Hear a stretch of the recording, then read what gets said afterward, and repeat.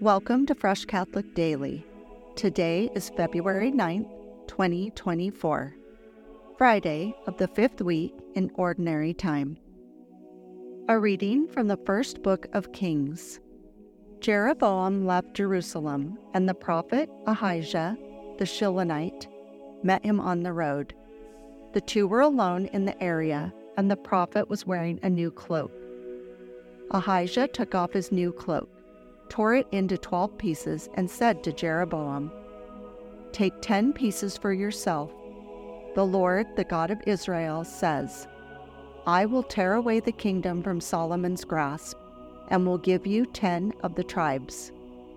1 tribe shall remain to him for the sake of David my servant, and of Jerusalem, the city I have chosen out of all the tribes of Israel." Israel went into rebellion against David's house to this day. The word of the Lord. Thanks be to God. The responsorial psalm, I am the Lord your God, hear my voice. I am the Lord your God, hear my voice. There shall be no strange God among you, nor shall you worship any alien god. I, the Lord, am your God, who led you forth from the land of Egypt. I am the Lord your God, hear my voice. My people heard not my voice, and Israel obeyed me not. So I gave them up to the hardness of their hearts. They walked according to their own counsels. I am the Lord your God, hear my voice. If only my people would hear me, and Israel walk in my ways, quickly would I humble their enemies. Against their foes I would turn my hand. I am the Lord your God, hear my voice.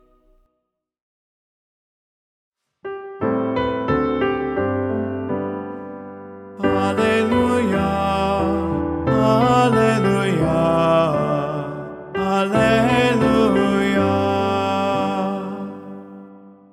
Open your hearts, O Lord, to listen to the words of your Son. Alleluia, Alleluia, Alleluia.